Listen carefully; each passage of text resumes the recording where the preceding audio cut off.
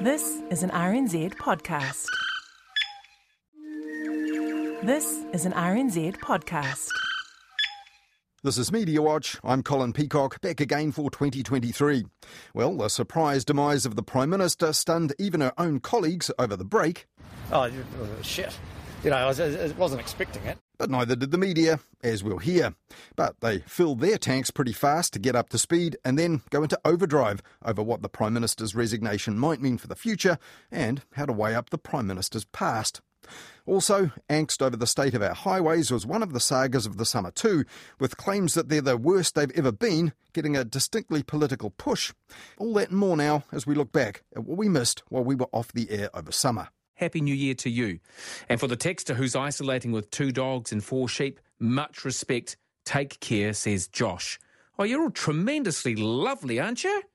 Very nice indeed. 11 to 8, News Talk ZB. That was News Talk ZB host Roman Travers on New Year's Eve evening in 2022, though the next to call in had a rather different vibe, complaining that the tunes Roman was rolling out were giving her a headache. We'll just turn the volume down slightly. My radio? Yeah, if it's giving you a headache, or just take Panadol and turn it up. No. I just don't like that music. And Kathy wasn't all that enthusiastic about the impending new year either. 2022 or 2023, and there's always about, we're going to 2023, it's going to be wonderful. No. Why wouldn't you, go, yay, let's turn a new page and see if something... Hey, man, you don't know my life, do you? Well, no, I don't. I don't have time to hear about it either, Kathy, but it sounds like you're quite miserable.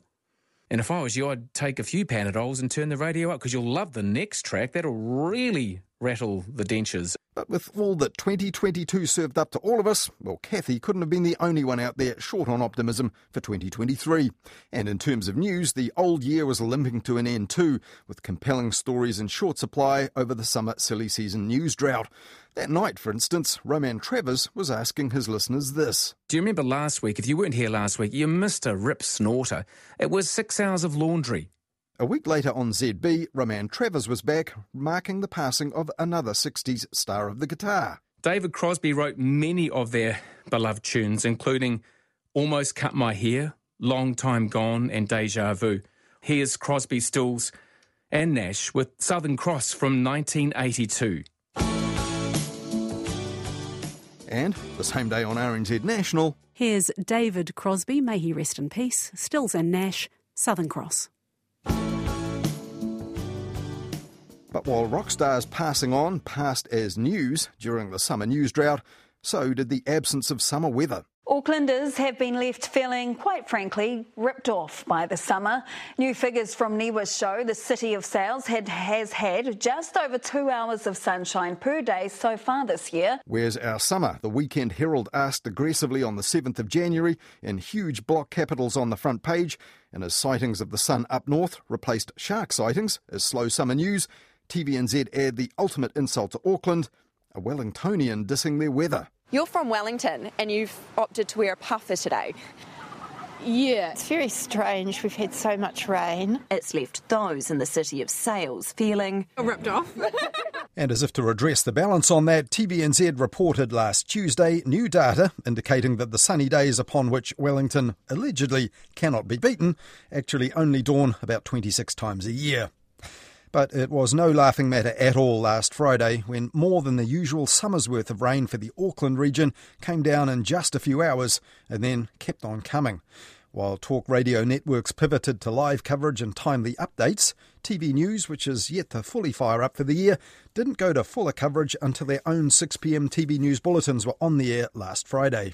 People have been wading out of here, water up to their shoulders, flood water through their homes, carrying each other, assisting people who need help out, carrying pets. We've seen dogs pulled out, pot plants floating along the waterline, rubbish bins floating, cars almost completely submerged in the floodwaters. One of the cars here still has its window wipers on, suggesting that people had tried to drive out but just couldn't beat those rising floodwaters. That was News Hub's Alice Wilkins in West Auckland, and the downpour was so intense that you could see the water had risen when they returned to her at the same spot later on in the hour.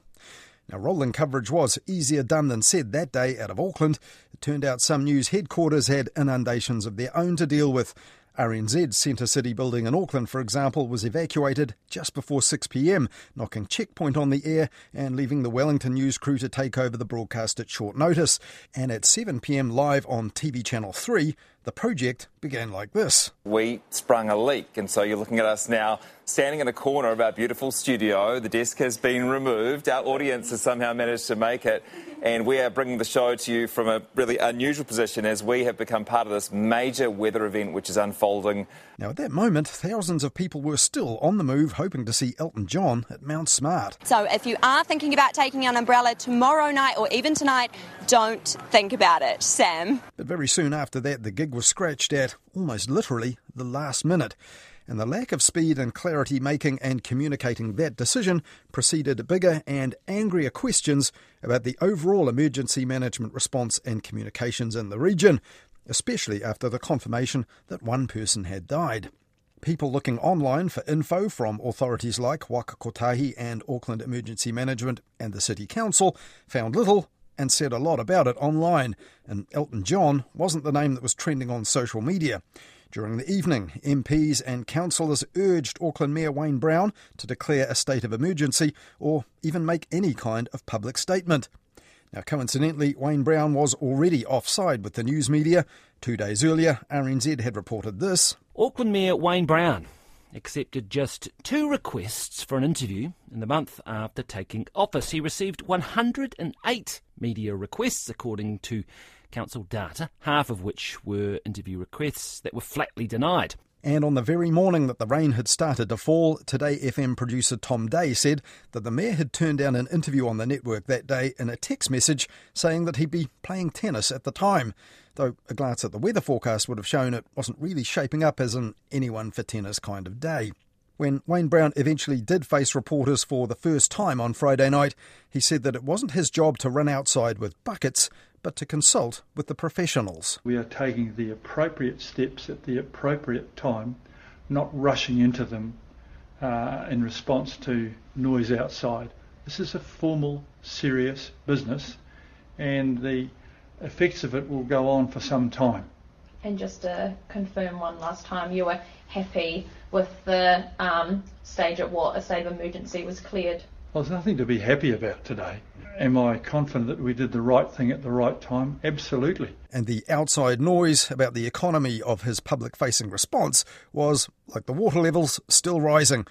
The next morning, this was in the news bulletin for News Talk ZB. Auckland Mayor Wayne Brown's under fire for the length of time it took to declare a local state of emergency.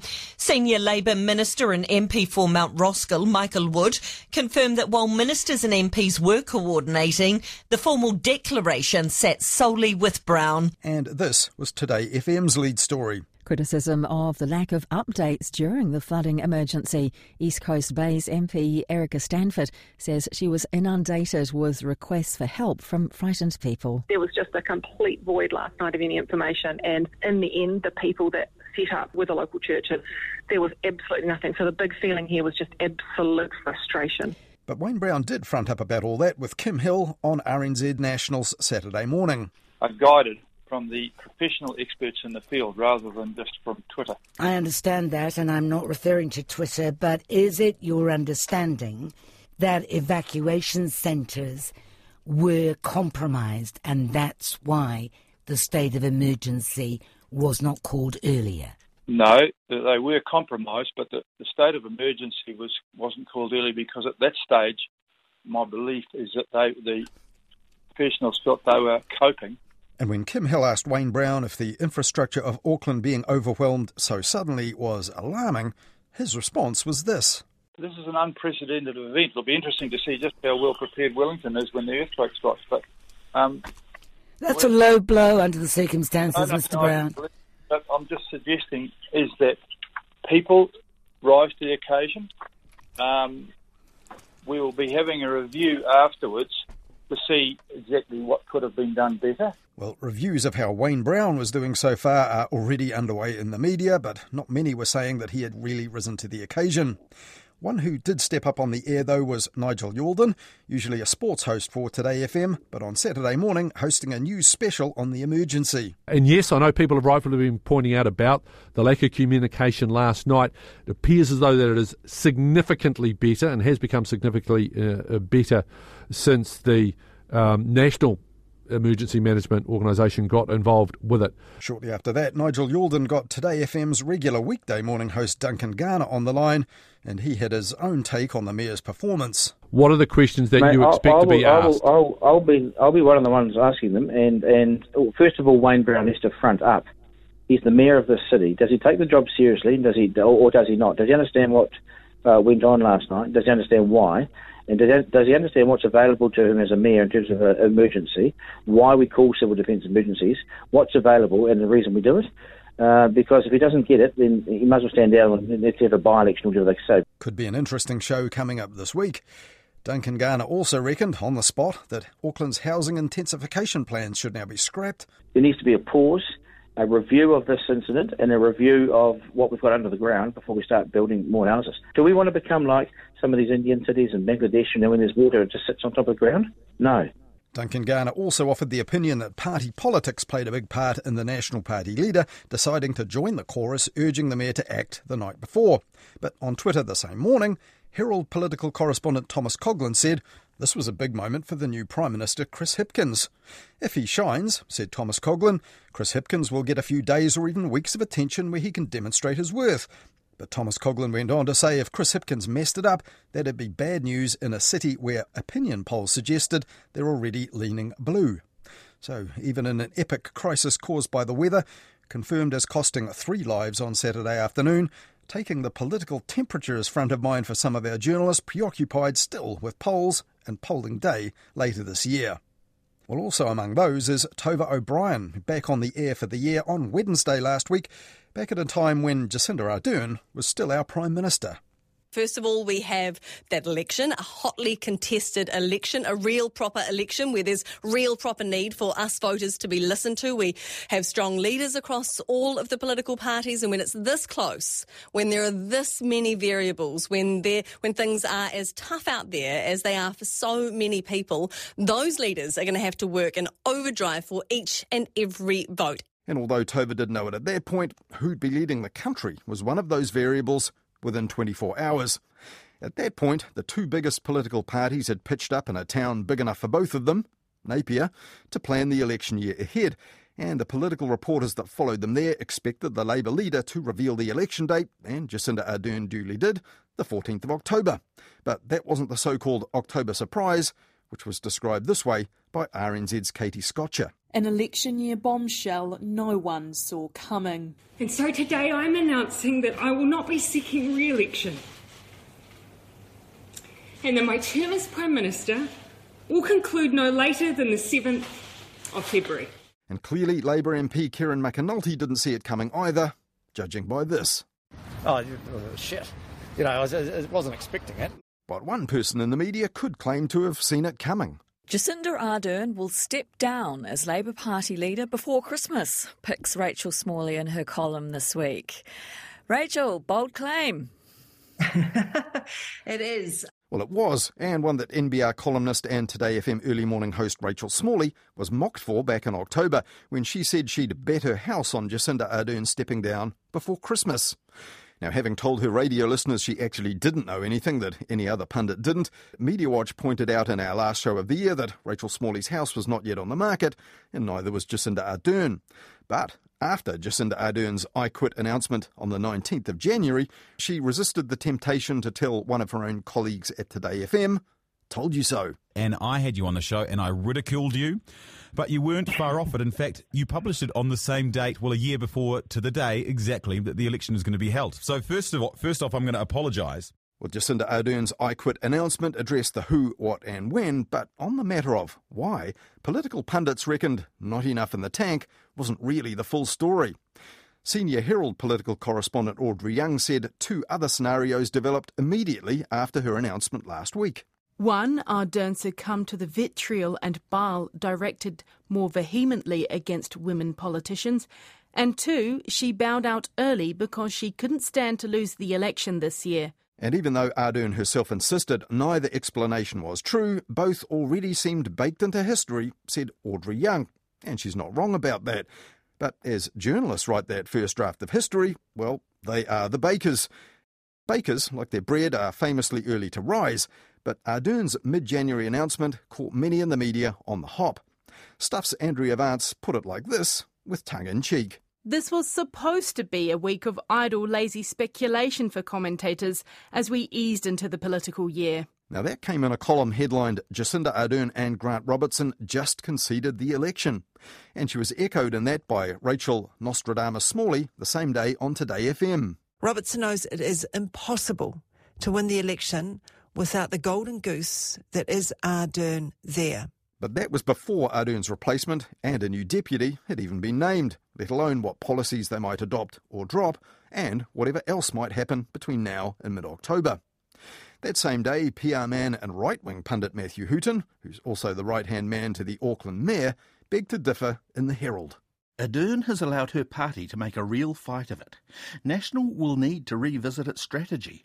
Another Labour New Zealand First government, backed by the Greens, is probably the best bet right now.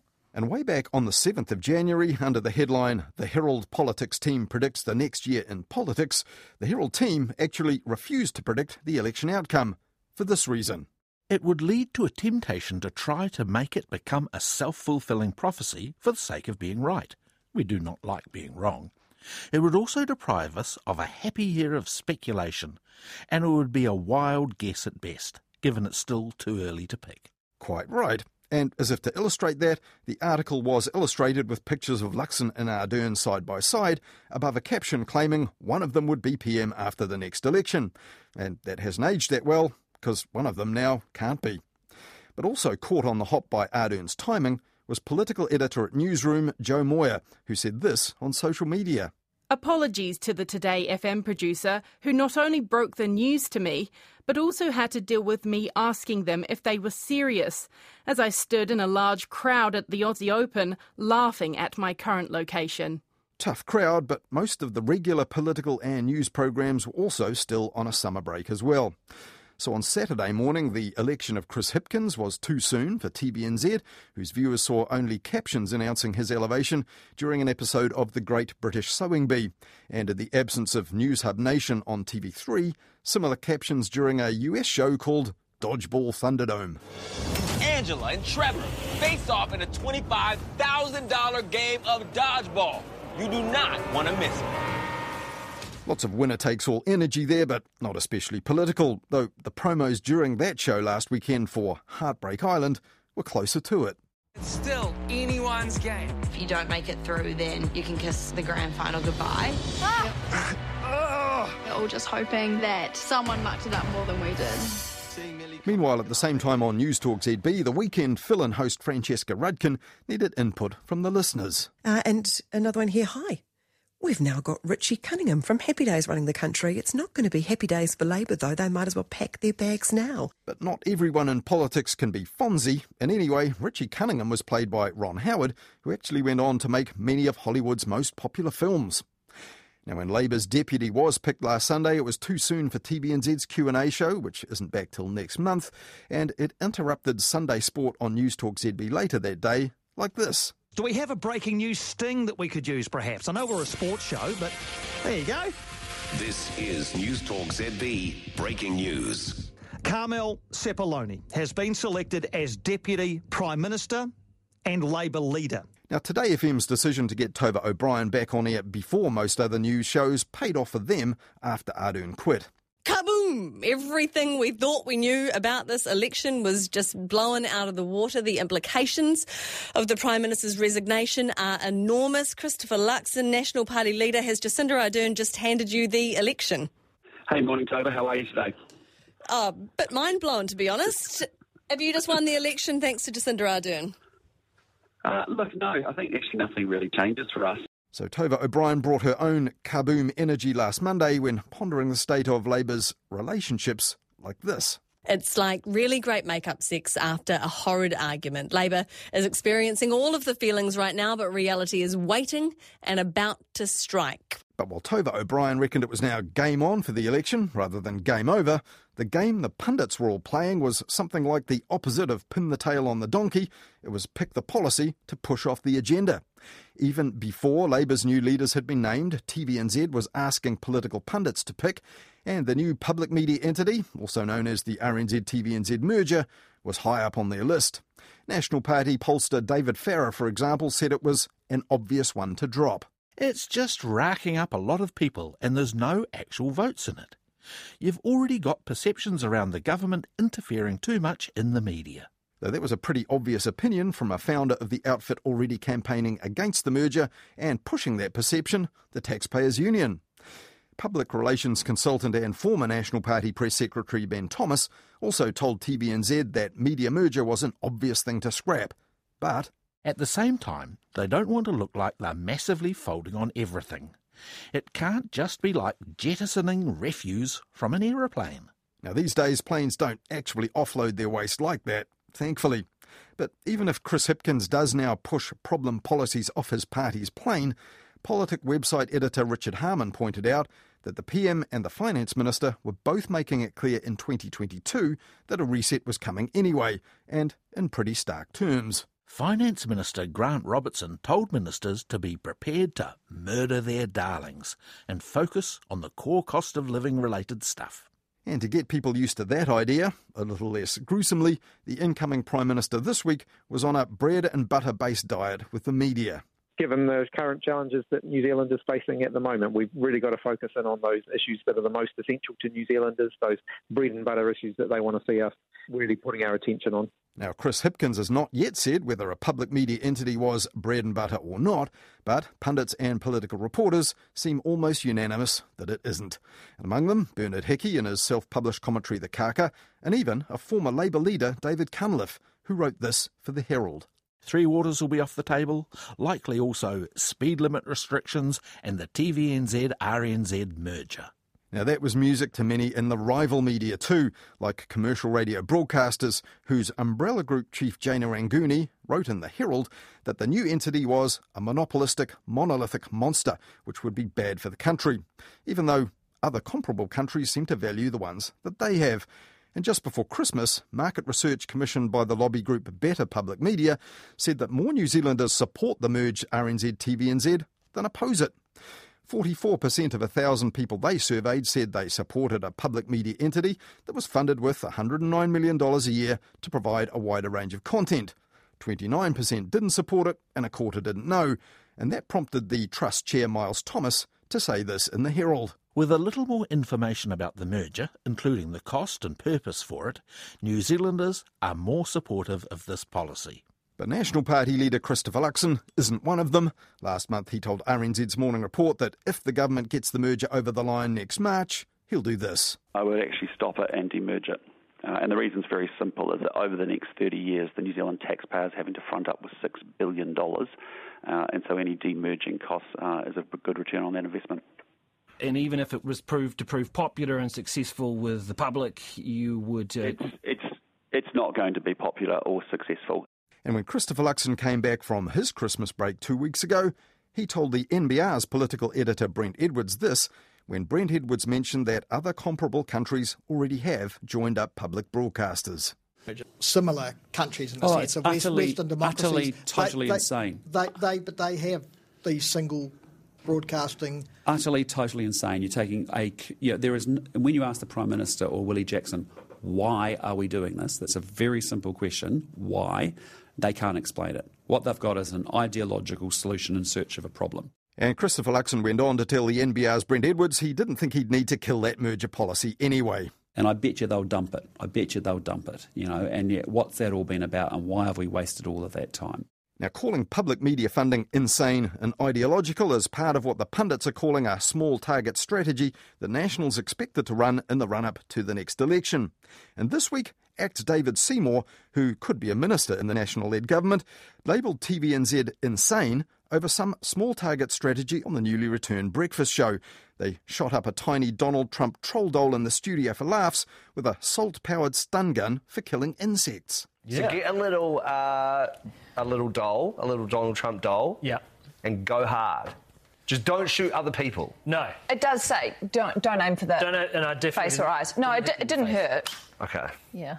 TVNZ later said this segment was intended to be light-hearted to showcase the product, and they apologised if the segment upset any of their viewers. But TVNZ's news website still urges you to watch what it calls this hilarious in-studio moment. The banterish, badly timed free advertising on what was supposed to be a news programme was also further grist to the mill of those who complain that the cultures of the two state broadcasters can't really be happily merged anyway, even if the government does stick to its current plan.